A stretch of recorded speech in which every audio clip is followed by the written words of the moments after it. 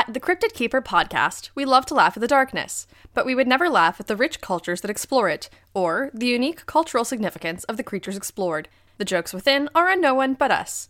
We encourage additional research on the subjects covered here, and hope that a comedy podcast is not your primary source of information. On this episode, we enter the realm of the bizarre and frightening, so listener discretion is advised. And remember, always eat your vegetables, or they might eat you first. Thank you, and enjoy the show. Welcome to the Cryptid Keeper podcast, the podcast for cryptids and their keepers. That's us, and if you're at home listening, it's you too. Actually, it's you no matter where you're listening from, so if you're not home, that's also okay. Maybe you're in your car, maybe you're at work, maybe you're at the veterinary clinic, or in the line at McDonald's. But you know what we think the most beautiful thing about the Cryptid Keeper podcast is? Wherever you're listening to us is home. I'm Alex Flanagan. My co-host, Addison Peacock, is having Addison Peacock.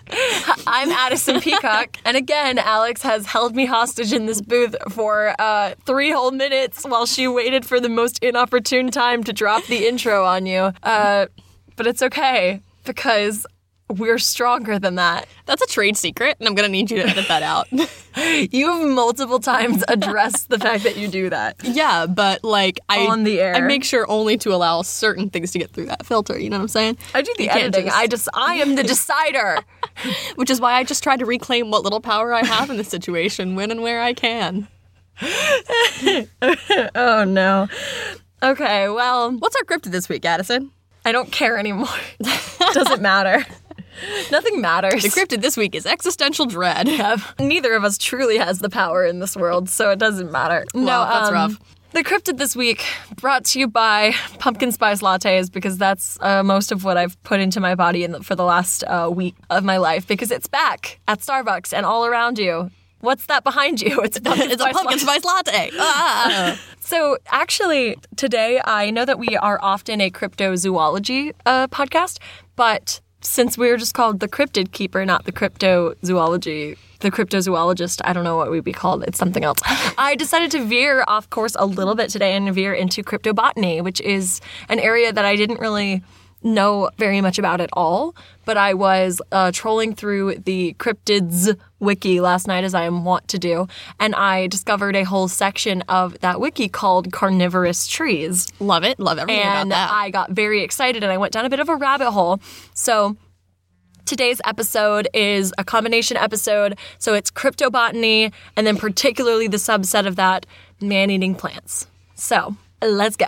Before I proceed further, I have to obligatorily, out of the way, just make a Little Shop of Horrors joke, which is not even a joke. I'm just going to say Little Shop of Horrors. There you go. Okay. Audrey, too. That's it? That's all they get? Before we started the podcast, apropos of nothing, you just sang like a whole 30 seconds of it. The people at home don't get that? I got to get into it. Can you give me a tempo, please? Yeah, here. Little shop of horrors, little shop of terrors, call the cop. Little shop of horrors, whoa, whoa, oh no. And then something, feed me Seymour, feed me all night long. And I'm going to feed our listeners some sweet information. Oh. Some sweet information nectar. Oh gosh. I was going to say it was really good, but then it got really bad. I'm going to feed you guys some sweet information nectar all about carnivorous plants. So, first of all, I want to talk about some real carnivorous plants, which I know is weird because we're a cryptid podcast, but this is one of the areas in which there are several real carnivorous plants that, they are both real and carnivorous, or they're just real carnivorous? Both. But there are several actual non-cryptid, confirmed existing carnivorous plants that do not feel very far-fetched from the ones that are not confirmed, from the plants of legend, the plants of myth, and I just wanted to touch on them really quickly before I get into the stuff that's not actually confirmed to exist, because a lot of the legends that sort of are going to be covered today kind of seem like they could have stemmed from these very real and confirmed plants, and I think they are super fascinating. I used to own a Venus flytrap as a child. Same. I'm going to issue a quick PSA. If you have a Venus flytrap, please do not just touch the inside of its thing to make it close, because I know it looks cool when it moves, but it uses a lot of energy to do that, and that actually is really, really bad for the plant, and it can kill it. And the plant cops will hunt you down. Yeah. Actually, plants have no organized crime-fighting team, but the thing about them is they do remember every injustice brought against them, and that plant will remember what you've done to it. The thing about harming plants, Addison, is that nature finds a way. Oh, I thought we'd get off scot-free without any Goldblum today, but Jeff Goldblum also finds a way. So the very real, aside from, we know about the Venus flytrap, I also wanted to talk about just like a primer on the like really, really mainstream ones that you can buy at like a Home Depot. You could buy I bought a Venus flytrap at like a Lowe's when I was a child. And then, my mom bought it for me. I didn't have money. I was a child. And then there's also the pitcher plant, which if you have ever seen it, it looks like a pitcher, hence the name. And it has a slippery rim around the top. And it waits for, it's actually almost funny if it weren't for the fact that it's kind of sad. But, plants got to eat. Waits for like flies and other insects to smell its like sweet smelling nectar and come onto the rim. They slip and they fall inside and they are dissolved in the inside of the pitcher. And then it eats them. Like a weeping bell. Yes, exactly. Actually, I think that the design of the weaving bell might be a little bit derived from the... No, it literally is. Is it? I didn't know. Yeah, no, it absolutely is. I don't know a lot about Pokemon. I don't know where they get their design, but I would assume. This is my favorite one. Before I get into the actual cryptid plants, the cryptobotany of it all, the plant that has been credited with a lot of the legends of man-eating plants is the corpse flower, which is this enormous... I'll show you, Alex. It's just this big, stinky flower. You probably know the corpse flower. It's this big... I know a weird amount about, like, dangerous plants. Me too. Let's not... They're my favorite. So the corpse flower is a lot of fun because the thing about it is it's not actually a threat to the average human being, but it's considered likely to have started rumors of man-eating plants because it is this... It is the largest, most pungent plant in the natural world. It's this enormous flower. The flower is like 9 feet. It can grow up to 9 feet, and it gives off the odor of rotten flesh. It does this to attract flies, but because it smells like rotting flesh, people who encountered it in like early days of human exploration would assume that smell was a dead body trapped inside the flower. That was rotting away or being eaten. But this is the most horrifying thing I've ever heard, is that the corpse flower has been known to grow as much as 4 inches in a single day. That's a lot. So, like, it would barely even need to be time-lapse footage. Actually, the weirdest thought just occurred to me, and this is so unrelated, and I'm so sorry. It's okay. But I am so fascinated by botany and by, like, this is a weird phrase, botanical warfare, which is just, like, the idea, I think, of, like, sort of manipulating the natural world in a way that is kind of terrifying at times. Actually, when I was in high school, I did Science Bowl, and my role on the Science Bowl team was that I knew like way too much about plant-derived poisons, which was a lot. It wasn't like my specific role. I was not on our competitive team. Our school was like very competitive at Science Bowl, and it was nuts. But like I was in the club that sort of like helped train and like from which the competitive team was picked. So you had to be like invited to like be in the organization, and then from there they picked the competitive team, whatever. But I like knew a lot about chemistry, and I studied some earth science, and I knew a lot about plants. Yeah. And then actually later on, I was in Ireland a few years ago, and one of the things that we did was we stopped at the poison garden outside, like I think it was Blarney Castle. Yeah. So fascinating, wild stuff. But it just occurred to me that were you ever in like a zombie apocalypse, a corpse flower would be a really handy thing to have, right? Because you could like attract zombies to it with the smell of like decomposing flesh or whatever. And then you could just have your handy corpse flower pet like consume all of the zombies. Oh. I'm just saying that I think corpse flowers are the ideal way to survive the zombie apocalypse. That's all I'm saying. Like, that's what that whole weird, like, riff was on. I like it. But I think that maybe the secret has been right in front of us this whole time. I see. I just really want to see a zombie movie where the zombies are, like, a non-issue. Like, I want to see a thing where, like, everybody panics and it blows up in, like, the zombie apocalypse and ends up, like, not being a huge deal because rigor mortis has set in and none of them can move. So they're just kind of laying in their graves like... Well, in World War Z, in the book, not in the movie is trash. But in World War Z, a bunch of the people move up north when the zombie outbreak starts because when you get into the in sub-zero temperatures, they just freeze solid. They can't move. Yeah, but I mean, the thing is, like, they should have no way to move anyway. Just like the musculature doesn't work. There's There's nothing scientifically that allows like the exchange of salt channels and like whatnot to actually power muscular contractions, and there's no beating heart, and so like it shouldn't work anyway. Not to mention, even if you could move the muscles at that point or reanimate them in some way, or if zombies had like blood pumping through them, rigor mortis has already set in. The body is already locked into a specific position. In my opinion, that's why, as much as undead zombies are really, really fun, sorry, this is a total tangent, but I think that the most believable form of zombie is the 28 Days Later style zombie, like, which isn't necessarily a truly undead person, but a person in the grip of like a rabies like illness. Yeah, that makes sense to me.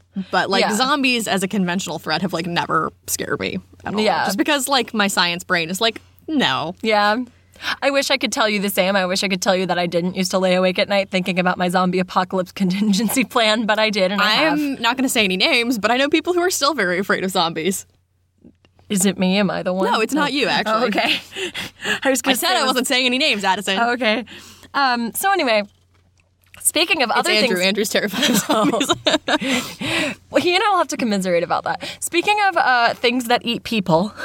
Swedish botanist, this is just a preface from the Cryptids Wiki piece article about carnivorous trees, and I just found this to be interesting. But Carl Linnaeus, the 18th century Swedish naturalist, he's the one who's responsible for basically starting the system we use today of binomial nomenclature, the way we identify organisms. But he used to say that plants could not possibly be carnivorous and they only caught insects by accident. It wasn't until Darwin that the mainstream scientific community accepted the idea of carnivorous plants. So all I'm saying is science has been weird about carnivorous plants for a while, so perhaps science is just rejecting the idea of these larger man-eating trees that I'm about to go into and just general, like, large-scale carnivorous plants. Science's relationship with carnivorous plant life isn't, like, the most spotless. Like, there's a lot of weird debate over the years, so it's just a primer on that.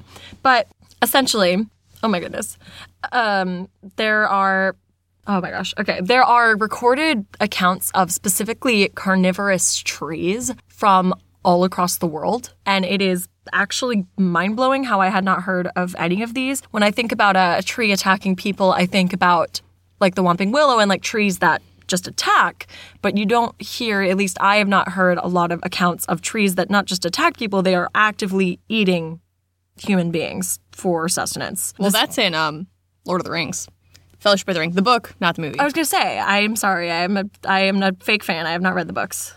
That's fine. I read them for the first time when I was 9, which may or may not have been a great choice, but I mean, it served me well, so. What's the carnivorous tree in Lord of the Rings? Well, it doesn't have a name. It's just like when they're in I think it's right after it. So like in the book, in the Fellowship of the Ring, there's this whole segment between when the hobbits leave the Shire before they ever actually get to Bree. And like you go through all of that, and there's this part where the hobbits are like on the Barrow Downs after they fought the Barrow Wights or whatever, and like when they're meeting Tom Bombadil. But before they meet Tom Bombadil, there's like this whole segment where they're in like this forest, and I think it's Pippin probably who like leans against a tree and like starts to fall asleep, and the tree like consumes him. Oh and my they have God. to rescue him from this tree. Yeah, so like it's a whole big thing, but it didn't make it into the movies. There's the only tree horror I was familiar with before this research was the whomping willow, and then the horrible scene in Evil Dead, which I will not talk about any more than that. If you've seen Evil Dead, you know what I'm talking about. If you haven't, don't worry about it. It's really bad. Also, if you've read The Talisman by Stephen King and Peter Straub, there's like some creepy trees in there. Amazing. So speaking of creepy trees,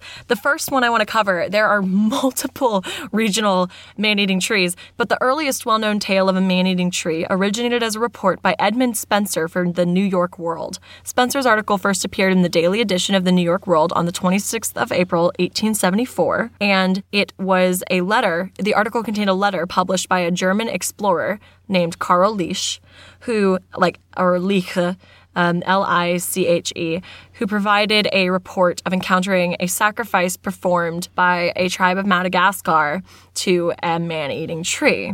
Describing the tree, the account related, the slender, delicate palpi with the fury of starved serpents quivered a moment over her head, then as if instinct with demoniac intelligence fastened upon her in sudden coils round and round her neck and arms, then while her awful screams and yet more awful laughter rose wildly to be instantly strangled down again into a gurgling moan, the tendrils, one after another like great green serpents with brutal energy and infernal rapidity, rose, retracted themselves, and wrapped her about in fold after fold, ever tightening with the cruel swiftness and savage tenacity of anacondas fastening upon their prey. Is this the typewriter cigarette guy? No, I wish. No, it's... This tree devoured her on a Monday. I hate Mondays. I know, it's a lot. It was the 1870s. I don't think it's an excuse for anything. It's just I'm just saying it. This same tree was given further publicity by the book Madagascar, Land of the Man-Eating Tree, a book by Chase Osborne, who had been a governor of Michigan. Wow, Madagascar, the movie, really took a turn. I know, right? I don't remember this part. I mostly remember lemurs. Can you imagine reading that book and then going to the movies? This isn't the same at all. Or the reverse. Just a child who grew up watching Madagascar and their mom's like, I heard you like Madagascar. Here's a book about it. Oh, no. Mom! But Osborne claimed that both the natives of Madagascar and missionaries on the island knew about the tree. That's so fascinating. I love there are more, accounts of the man-eating tree. The issue with a lot of the accounts of the man-eating tree is they're often tied up in this like weird 1800s colonial perception of other countries. So it's a lot like of them being like, these savages on Madagascar sacrifice people to this tree. And I'm like, okay, well, you could keep your racism out of the cryptobotany if you wanted to. That would be cool. You got your cryptobotany and my racism. Yeah, I would really love it. Those are two. That's one great taste and a really bad taste, and they don't taste great together. It's not good. It's like a Reese's cup filled with mayonnaise. Ew. Yes, exactly. Is the peanut butter still in there? Or? No. Oh. Instead of peanut butter, it's mayonnaise. But I wanted to find or cut to a little bit more description of the Madagascar tree because it is so much. So here we go. This is taken from the Cryptids Wiki page on the Madagascar tree. If you can imagine a pineapple 8 feet high and thick in proportion, resting upon its base and denuded of leaves, you will have a good idea of the trunk of the tree, which, however, was not the color of a pineapple, but a dark, dingy brown and apparently hard as iron. From the apex of this, 8 leaves hung sheer to the ground, like doors swung back on their hinges. These leaves, which were joined to the top of the tree at regular intervals, were about 11 or 12 feet long and shaped very much like the leaves of the American agave, or century plant. They were 2 feet through in their thickest part and 3 feet wide, tapering to a sharp point that looked like a cow's horn, very convex on the outer, but now under, surface. On the inner, now upper surface slightly concave. The concave face, it's just a lot of description of the leaves. But it's like a pineapple trunk, like a really tall, thick pineapple, and then these super long, limp, green leaves. So, I'm sorry, I'm having a really good time with this mental image. So what I'm told is that it looks just like a pineapple, except nothing at all like a pineapple, and more like a nightmare. Yes. Okay. Exactly. No, you got it. You're right. You nailed it. And then there was not a flower, but a receptacle, like a little, like, sort of described as like the opening of a pitcher plant. Mm-hmm. And there exuded into it a clear, treacly liquid honey sweet and possessed of violent, intoxicating, and soporific properties. Oh my god! So it was like so it's got some sleep juice. Let's go get stoned on the death plant. Let's go to the death tree and get stoned. Parents, do you know what your kids are doing after school? They're getting stoned on the Madagascar death plant. Hey, bro, let's go get fucked up on this death tree. Oh my god. Anyway, so it's a really horrible description of a tree. Basically, the description is like that a person would drink from the like flower opening, and then all the plants would, like the leaves would close around her like tendrils, and then pull the person into like the mouth of the tree. And then, never in my life have I thought, let's drink mead from a strange plant. Clearly you've never seen the episode of Avatar: The Last Airbender where they're lost in the desert and Sokka drinks from the cactus. Whether I have or not makes no difference about the fact that I have never once in my life thought it would be a good idea. To be fair, if you're in like the desert or like the wilderness and you have no water, you might start to get desperate. But And then I would be initially suspicious of like a 20-foot tall plant. that's fair. I'm sorry, I want to read this horrible description really quickly. The contraction of the tendrils caused the fluid of the tree to stream down its trunk, mingling with the blood and oozing viscera of the victim. That is so bad. So the letter that was published in this newspaper in New York World by this supposed German naturalist concluded his letter by explaining that he studied the carnivorous tree for 3 weeks, during which time he found several other smaller specimens of it in the forest. He saw one of them eat a lemur, and he didn't even save it. God. He named the species Crinoida digiana because when its leaves are in action, it bears a striking resemblance to that well-known fossil, the crinoid lilystone, or St. Cuthbert's beads. And Dajiana referred to Dr. Bawu Daji, a liberal-minded, intelligent physician of Bombay. That's really nice to name, if you have a physician you admire, to name a murderous tree after them. Some wires got crossed there. Yeah, hey, I did a cool thing for you. So I've got a couple other man-eating trees for you. I've got, first of all, technically, I'm sorry, false advertising on this one, fake news. This one's not a man-eating tree, it's a cow-eating tree. You know, it's fine. This is the cow-eating tree, and this one is based in India. There was a story of a similar nature to the Madagascar tree, which is out of South India, which are cow-eating trees out of Mangalore. They are known to grab humans and cattle and gobble them up. Residents of Padrame near Kokoda, in a forest near in the Umpanangadi forest, they sighted one such carnivorous tree, this is recent, trying to dine on a cow October 18th, 2007. Oh, wow. According to reports, the cow had been left to graze in the forests. The cow was suddenly grabbed by the branches and pulled from the ground. The terrified cow herder ran to the village and gathered a band of villagers to go to the carnivorous tree. Before the tree could have its meal, the owner, Anand Gowda, and the villagers struck mortal blows to the branches that turned limp, and the cow was rescued. The Umpanangadi Range forest officer, Subramanya Rao, said the tree was described as a tiger tree in native lingo. He had received many complaints about cattle returning home in the evenings without their tails. Ooh. On Friday, the field staff confirmed coming across a similar tree in Padrane, partially fell down. However, no detailed inquiry was made as the authorities were not asked for any report. So, there we go. This is Cow-Eating Trees of Padrame. Tuesday, October 23rd, 2007. It was covered in the Express News Service of New Indian Press. So, cow-eating trees in South India. Yeah, that's nuts. I know, right? And a really recent one, too. Like, most of the accounts you're going to see are from, like, the Victorian age. That's why, like, the book in the 1980s that was cited, like, that talked about them. Like, it's a lot of older stuff. So that was one that I found that I was like, oh, that's, like, now. That's, like, 10 years ago. Comparatively extremely recent. Then my last man-eating tree, or carnivorous tree, rather, is this one is based in... Oh, my goodness. There we go. This one is based in South America. This is the Yataveo. It is covered in J.W. Buell's Land and Sea, published in 1887. The Yataveo, which translates to basically, I see you, plant. I know, right? Yikes. Oh. Yeah, right. Is said to catch and consume large insects, but also attempt to consume humans. Its eyes are a little too big for its stomach. Fair. Yeah. I mean, I get it. Sometimes I order too much food and I think I can finish it. It just needs to take like half the human in a doggy bag home. And yeah, you know, I mean, I actually have seen tips that suggest that, you know, separating your meal out at the beginning is a lot more helpful because that way, you know, you can like eat the portion that you're going to eat and then take the rest home. And you don't end up in that awkward spot where like you eat a little bit too much and so then you have like not enough that's really worth taking home. But if you finish it, you're going to be... Are you suggesting the tree dismember human beings before it begins its meal? I'm saying if it's going to be eating humans anyway, the responsible thing to do... To, like, mitigate food waste? Right. Yeah, okay. All right. That way he doesn't have to, like, throw half the human away and then eat another one the next day, right? Like, I'm saying it's good for everybody this way. Yeah, you know. It saves human lives. It saves plant digestive systems. It prevents food waste. Prevents food waste. All right, the Yataveo is said to be a carnivorous plant that grows in parts of Central and South America with cousins in Africa and on the shores of the Indian Ocean. It's thought of as being a relative... Pretty big family tree. It's thought of as being a relative of the Madagascar tree. So...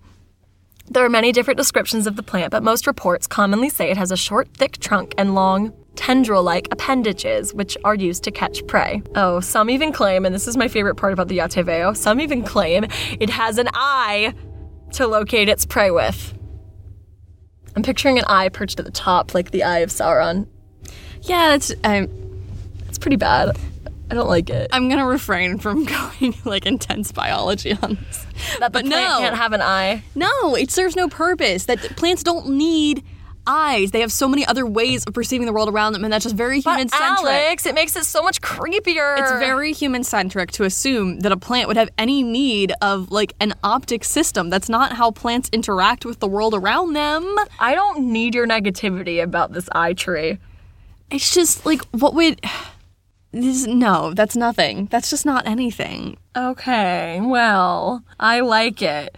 Okay, so the tree is said to live on the secluded and rarely visited Tepui, a high and misty mesa in the Guiana Highlands of South America, where grows a singular shrub known to locals as the Yateveo or Iceu tree, which evolution has endowed with a predilection for human flesh.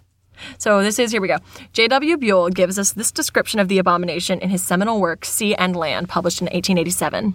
Travelers have told us of a plant, which they assert grows in Central America, in Central Africa, and also in South America, that is not contented with myriad of larger insects, which it catches and consumes, but its voracity extends to making even humans its prey.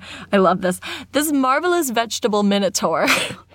is represented, he's having fun, is represented as having a short, thick trunk, from the top of which radiate giant spines, narrow and flexible, but of extraordinary tenaciousness, the edges of which are armed with barbs or dagger-like teeth. Instead of growing upright or at an inclined angle from the trunk, these spines lay their outer ends upon the ground, and so gracefully are they distributed that the trunk resembles an easy couch with green drapery around it. Excuse me. You know, when you look at a tree trunk and say, that looks like a comfy couch. Oh, good Lord. That's its method? Like, that's its... It just looks so comfy. You just want to sit on it. The unfortunate traveler, ignorant of the monstrous creation which lies in his way, and curious to examine the strange plant or to rest himself upon its inviting stalk, approaches without a suspicion of his certain doom. The moment his feet are set within the circle of the horrid spines, they rise up like gigantic serpents and entwine themselves about him until he is drawn upon the stump, where they speedily drive their daggers into his body and thus complete the massacre. The body is crushed until every drop of blood is squeezed out of it and becomes absorbed by the gore-loving plant, where the dry carcass is thrown out and the horrid trap set again. Excuse me? So they don't, like, just devour the body, they just, like, suck it dry and then toss it out? It's on a juice cleanse. Oh my god. It's a horrible, horrible juicer. Here's why the eye thing bothers me so much. Here's why the eye thing bothers me. It's not because I'm trying to be a buzzkill. You are still being a buzzkill. I understand that I'm being a buzzkill. I know. But the thing that bothers me about the eye is that, like, here's the thing about carnivorous plants. They are factual. We know for a fact that carnivorous plants exist. Like, it's not a stretch to imagine that these large carnivorous plants could exist. And so, like, for a man-eating plant to be a thing, like, that's not impossible. It's not even improbable. Like, that's a very realistic possibility, especially deep in these jungles where, like, if you have a plant that large, it's going to need an efficient method of, like, getting sustenance for itself. And so it would need to take in, like, a large amount of protein. And so it's not that it would be actively looking to hunt humans. It's just that that would be what evolution had designed it to do in order to provide itself with energy it needs. Like, it's not implausible. That is a thing. But what's so frustrating about it is that it takes all of the fun and creepiness and, like, intrigue out of it to then turn around and endow these plants with, like, weird alien characteristics because they don't need them. Because that's not what would make, like, that's not what evolution would grant in this functional this functional biological system. And so it's weird because it would just be, like, a waste of energy, and plants are very efficient. And so I don't know. I think it drives me nuts because it's like, this is already a very realistic thing. We don't need to, like, go weird and inventive in order to make it scary. Like, it's already scary. Yeah, that's true. That plant is not made scarier by putting a large eye on it. That's true. In fact, that makes it sound like a Legend of Zelda villain where it's like, here's the spot you're supposed to hit. Like, that's obvious. That's true. Here's the thing. I've got a couple more plants to cover. But I think that one is my most favorite of the descriptions of the like man-eating plants, like man-eating trees, because it reminds me so much of the way a lot of other carnivorous plants already operate, is they make themselves attractive to their prey and like seem like a place to rest, a place to land, either with sweet smells or like looking just like a safe zone, like the Venus flytrap is like open flat area to land. It looks like, hey, this is a cool place like to a hang nice out. leaf or like a handy cavern or a lazy exactly. boy. Exactly. Like, but if something was evolving to catch people, absolutely. That's a pretty good one if you want to look like a nice soft couch. Well, and what I'm saying is I would never sit down on a couch if there were a large bulbous eye just staring out from the plant at me. It makes the plant less scary. If it has an eye. I know, I just wanted to include that because I think it's great. I would believe that it has like eye spots on it. Maybe it does, but also what would be the point? Well, to keep away like large herbivores. That's true. Although if an herbivore wanders into its trap, it probably would do the same thing. Yeah, but Squeeze all its blood out like a fun juicer. that's possible.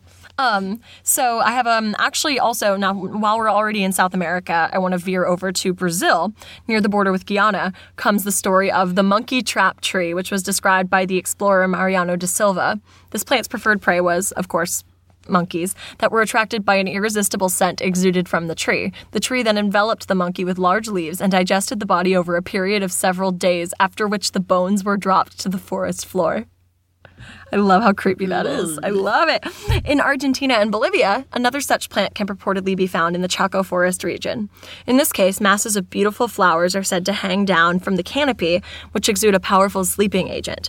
Prey is paralyzed by this perfume and subsequently drained of blood via suckers contained within the flowers themselves. I imagine them working like little leeches. Ooh. The plant is said to feed on all manner of large animals and supposedly even human beings. Now, these last two were taken from mysteriousuniverse.org, which also has one more terrible human-eating tree. This is the death-dealing tree of the Philippines. While exploring in the Mindanao region of the Philippines, a planter from Mississippi reportedly came across a 35-foot-tall tree with a dark gray color that was 80 to 100 feet in diameter, surrounded by bones, and emitted a foul-smelling odor like carrion. He noticed a human skull lying beneath the tree and went to investigate it. Why? When his guide suddenly stopped him and pointed at the tree in panic. That was when the horrified planter realized that the tree was reaching for him. The account appeared... Because everything before that didn't warn you this was a bad idea. The account appeared titled as Escaped from the Embrace of the Man-Eating Tree in the American Weekly on January 4th, 1925, where it was written thus. The whole thing had changed shape and was horribly alive and alert. The dull, heavy leaves had sprung from their compact formation and were coming at him from all directions, advancing on the ends of long vine-like stems which stretched across like the necks of innumerable geese. And now that this old man had stopped his screaming, the air was full of hissing sounds. The leaves did not move straight at their target, but with a graceful side-to-side sway like a cobra about to strike. From the far side, the distant leaves were peeping and swaying on their journey around the trunk, and even the treetop was bending down to join in the attack. The bending of the trunk was spasmodic and accompanied by sharp cracks. The effect of this advancing and swaying mass of green objects was hypnotic, like the charm movements of a snake. Bryant could not move, though the nearest leaf was within an inch of his face. He could see that it was armed with sharp spines on which a liquid was forming. He saw the heavy leaf curve like a green-mittened hand, and as it brushed his eyebrows in passing, he got the smell of it, the same animal smell that hung in the surrounding air. Another instant and the thing would have had his eyes in its sticky, prickly grasp, but either his weakness or the man's strength threw them both on their backs, like his guide. The charm was broken. They crawled out of the circle of death and lay panting in the grass while the malignant plant, cracking and hissing, yearned and stretched and thrashed to get at them. When reached for comment at the time by naturalist William Clute, the author of this particular tale insisted that the story was true and that the tree did in fact exist. See, that makes more sense to me, because I think some of these we're talking about are like, oh, I'm going to put out a couch on the ground, or like, I'm going to like shoot my vines at you. But like the idea of this large organism moving in a way that's sort of like natural and swaying like trees would do if like blown in the wind or something, and like the hissing sound that sounds like wind blowing through tree leaves, like, I don't know, that's something that seems very realistic to me. And like that's, I think, what evolution would have primed an organism like this to do and to move like. That's really fascinating. I like that one a lot. Actually, I like that account a lot. Me too. I find it very interesting. It's very creepy. Like, here's the thing. I read horror fiction for a living. I don't get creeped out by a lot of stuff anymore, believe it or not. That's a lie. No, okay, like genuinely creeped out by a lot of stuff anymore. It's not a lie, Alex. It's not a lie. I know myself, but that was creepy. I don't like it. Sure, Jan. Her blink. So many. If I blink enough times, my eyelashes will fan you away from me. Okay. I don't know. I'm having a rough time. Oh, no. It's okay. Everything's fine. So I have another one. This one's actually not a tree. I just think it's really nifty. This one is this is taken from historicmysteries.com, and this is the Nicaraguan vampire vine. Ooh. Ooh. There's actually a really cool artist's rendering of the vampire vine. I'm going to show you. I'll have to remember to tweet it out. Okay. Like a person in like that's its interesting. grasp, like just like kind of withering away. Basically, the picture is a person in like what appears to be like a desert setting, being ensnared in this creepy little black vine and looking like they're sort of withering away underneath it. So, found in the swamps of Nicaragua, local natives refer to this elusive flora as the devil's snare. It has been described as octopus-like in general appearance, so like tentacles. A naturalist called Dunstan. That's all the information I have about him. I don't know if that's his first name or his last name. Dunstan. Spent 2 years studying the local plant and animal life and made this discovery in a swamp close to Lake Nicaragua. Dunstan was said to be collecting specimens in the area when his dog let out a high-pitched whine. Unsure whether this was due to pain, terror, or a combination of the two, Dunstan rushed to the source of the dog's sound and saw it in the midst of a network of roots and fibers. These were dark in color, not far off of black, and emitted a sticky gum with a horrible odor. Dunstan hacked away at these tendrils, but was initially unable to do so. Not only were they difficult to cut with just his knife, but they actively fought back. Dunstan did manage to save his dog. Don't worry. Good, but that's both important to me. suffered injuries during this encounter. Dunstan's skin on both hands was blistered. His dog was covered in spots that puckered. The canine was disoriented and had trouble walking after it. Not much else is known about this plant, but the locals do fear it immensely and leave it well alone. There's a little bit more information about the vampire vine on the Cryptids wiki. I'm going to pull that up right now. But there's also another artist's rendering, and this one makes me laugh a lot. Oh, that's good. It's just like a very distressed man. No, it's robed like in literally vines. what it is it's a tree attacking Andre the Giant. Putting him in a chokehold. Yeah, it's literally the scene from The Princess Bride where Cary Elwes has like his arms around Andre the Giant's neck, except it's just a plant instead of Wesley. It's a nice little artist rendering. It makes me happy. So William Thomas Stead, the editor of Review of Reviews, published a brief article that discussed a story found in Lucifer magazine describing a plant in Nicaragua called by the natives the devil's snare. Naturally, if it's going to make it into Lucifer magazine. This plant had the capability to drain the blood of any living thing which comes within its death-dealing touch. So and this article was the one that discussed the same account of Mr. Dunstan, who, again, don't know his full name. Mr. Dunstan, a naturalist. We don't know much else about him, but we do know, we do know that the plant is very difficult to handle. Its grasp can only be torn away with the loss of skin.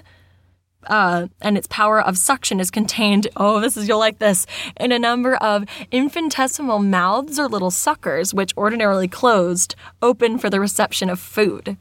If the substance is animal, the blood is drawn off and the carcass or refuse then dropped.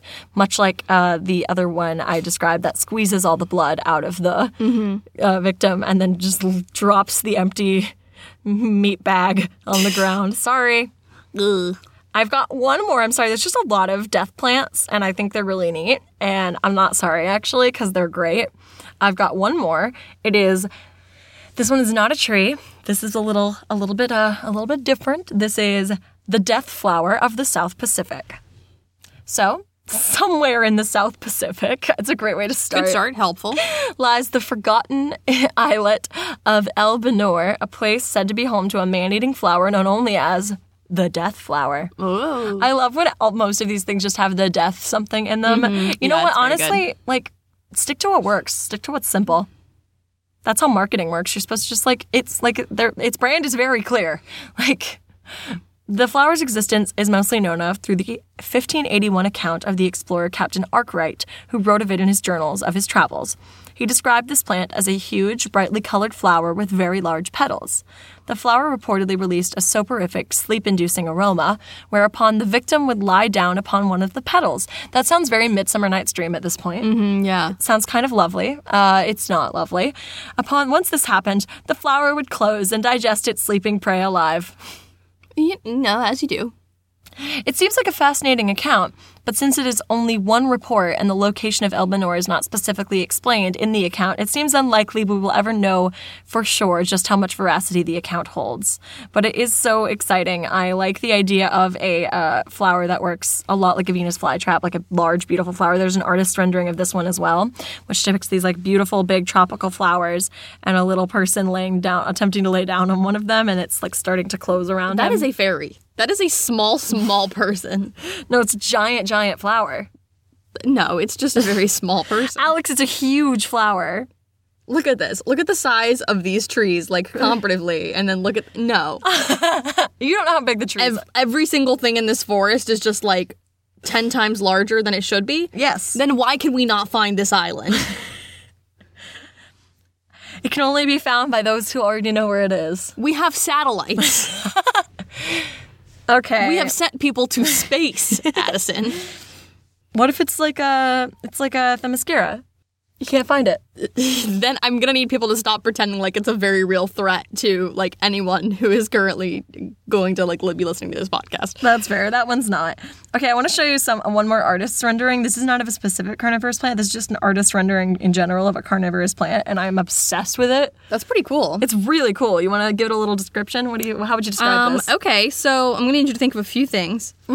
Sizing on all of these is so weird. Like, there are references, and it's just not... Like, this plant looks like it would be maybe about the size of, I don't know, like a ficus or something. But then there are human skulls laying near it in a way that implies that it's actually much, much larger than that. Yeah. It kind of reminds me a lot of the Martian pods from the first animated Justice League movie. All right. You know what I'm talking about? Yeah. The one where, like, they assemble the Justice League that kicked off the whole, like, animated series that was really, really excellent back in the early 2000s. Oh, yeah. It kind of looks like one of those, except with, like, these plant claws that sort of look like xenomorphy things extending over the top of it.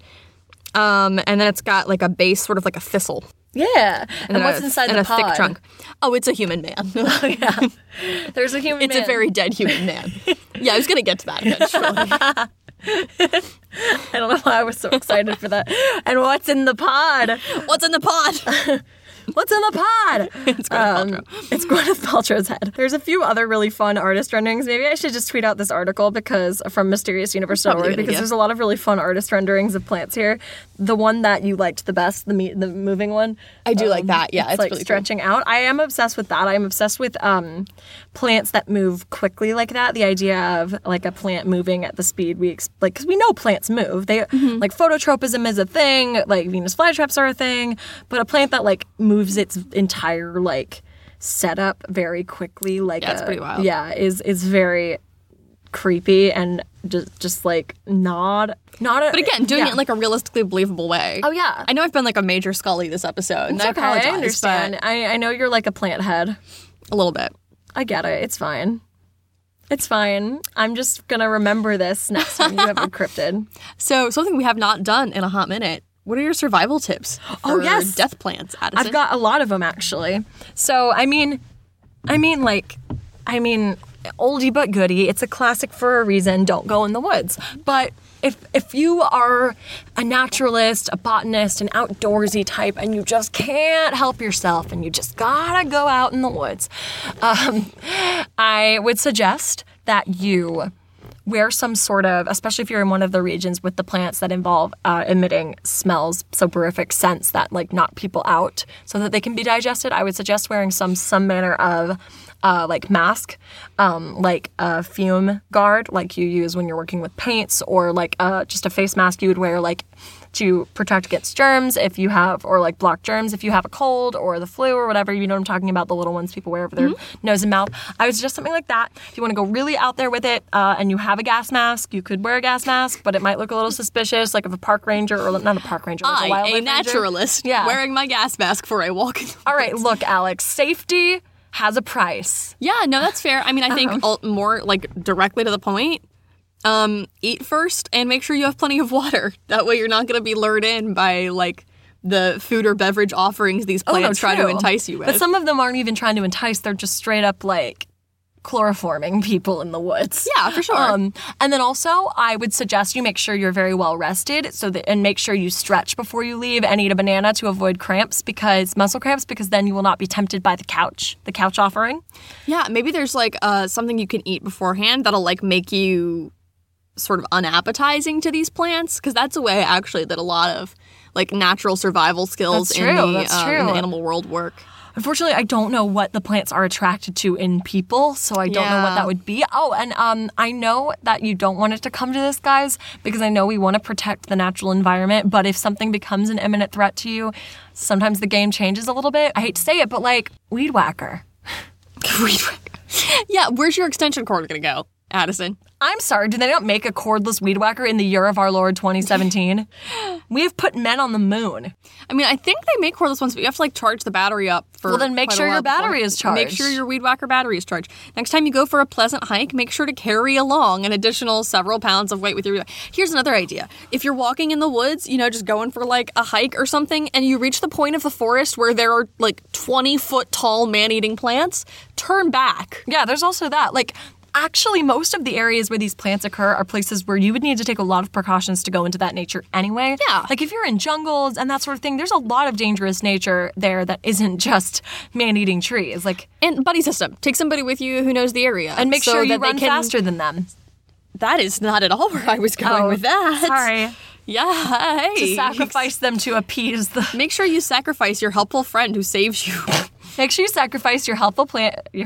Make sure you sacrifice your helpful friend to appease the appetite of the giant plant. Yikes. And if Little Shop of Horrors is anything to go off of, if you feed your love interest's abusive boyfriend to the plant, then you will receive success and fame and fortune. Now that I do condone. Yeah. I'm absolutely fine with you feeding your well, I mean, like, anyone's. Not even your love interest. I'm not saying that you should, like, try to win the heart of somebody by feeding their abusive, partner. But I'm just saying that, like, abusive partners in general, like, are totally great plant fodder. Like, yes, you can get rid of them. Just chuck them in there. Yeah, you don't need that kind of negativity in yours or anybody's life. Let the plants deal with that. Let the plants deal with that. Nature has developed this system for us. Yeah. And I'm just saying that it would be rude to abuse the natural order of things. Yeah, from plants we emerged into plants we shall return. Exactly. That's not what I was saying. But ashes to ashes, plants to plants. Plants to plants. I don't even know ashes anymore. Ashes to ashes, dentist to dust. That's good. If you know any dentists, no, I'm not. Not all dentists. It's fine. But anyway, I think that's pretty much, survival tips are pretty straightforward on that one. There's not a lot of weird niche things with that. Just like, you know how to deal with plants and you know how to deal with danger. I trust you. I trust your instincts. At this point, yeah, I think we've brought you along for the journey enough that we're like sort of starting to groom you guys into what we hope are people well equipped to deal with like the pseudo-natural world and like the weird place in our planet that exists between reality and fiction. So the weird, the wonderful. As always, navigate it carefully. The very bad. Now there are of course things we'll cover in the future with more niche or like specific solutions, but for something like this, it's snacks and caution. I mean, I think that's a pretty good life motto in general. Caution. That's like the Hufflepuff House motto, right? I was gonna say, I always have fruit in my purse, and I'm always worried, so I'm ready. So there you go. I'm always prepared for the worst. You were groomed for this. I was born for this moment. So I think that's about everything to do with my little like foray into cryptobotany. And that should cover us. So thank you for letting me take us on a plant journey. I yelled a lot, but I enjoyed most of it. Oh, well, that's just kind of the podcast. That's fair. Yeah, we yell a lot and enjoy things. So, announcements? Announcements, yes. Would you like to bring us into this specific development? Sure. So here's something cool that we are, I won't say in the works because like it's a thing. But as you guys know, we have grown pretty quickly pretty significantly, and we are thrilled with that. We are honestly so honored, so humbled, so delighted by the fan response to the Cryptid Keeper and by everything you guys have given back to us and everything you've done for us and the amount of people that we've reached and touched and connected with. That is honestly my favorite part of this podcast, and I think it's Addison's too, is just the sheer number of people that we've met and interacted with and had the chance to sort of share our passions with and hear back from. It's awesome.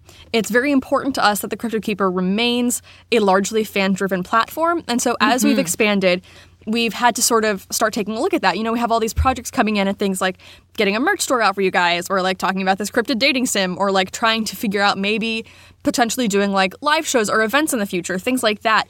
But unfortunately, we are two people and we can't stay on task with all of that, as well as keep, our day jobs and the lives that we have to live in our normal obligations, because unfortunately, the response to our Patreon has been great, but we can't afford to make this our full-time gig. Yeah. So that having been said, we have a couple options. We could have either tried to join up with a podcast network to get some support that way, or we could have reached out for more like strictly paid content, or et cetera, or we could have closed off ourselves to our fan base a little bit and just focused on making the content, putting out into the world, letting you guys have it. But none of those really felt to us like the right way to go. So what we've done instead is we have, effective immediately, brought on a production team. So we have 3 new executive producers for the Cryptid Keeper podcast. Yes. And I am really excited to announce that they are all 3 of them people who are longtime fans of the Cryptid Keeper, people that we met through the Cryptid Keeper, who have been great contributing members back to the podcast. So it's not anybody actually that we knew before we started this project. It's just like people that we have met and like had the joy to come to get to know and connect with by doing this, which I think is part of what's so cool about it to me. But we are so happy to have them on board and have them sort of helping us figure out where to go next for you guys. Yes, and so that means we are happy to welcome to the Cryptid Keeper team Brian Field, Buddy Forbes, and Laura Malisi. Yeah, so those are people that we're so excited to have with us. We just had our first Facebook video chat production meeting. It's great. So in the future, that's going to help us a lot, we think, with sort of streamlining the process of things, being able to have more irons in the fire at once, and continue to remain directly connected to you guys in a way that will also allow us to take all of your feedback into consideration and get as much of our content out to you guys as possible. So that doesn't necessarily mean any huge change for you guys. It's just sort of a change in the way that we're going to be doing things here, just by sort of expanding our production team and allowing us to have more going on at once. So hopefully what that signifies is that you'll start seeing a lot more progress and a lot more of our sort of side projects effective ASAP. Which is nice to keep an eye out for that. We're Yes. really excited. We're so glad to have them on board. Like I said, these are awesome people that we've met just by doing this. And our thanks goes out to them as well as to all of you that we've met in the process of this strange and beautiful journey that we've taken. Absolutely. The community is one of the best parts of this. It's one of the things that makes it so much fun and makes it makes it so enjoyable to come back every week and do this. Yeah. On that note, make sure you're following us on Twitter at CryptKeepPod, or following me and Addison on our individual Twitter accounts, which are linked through the Cryptid Keeper Twitter.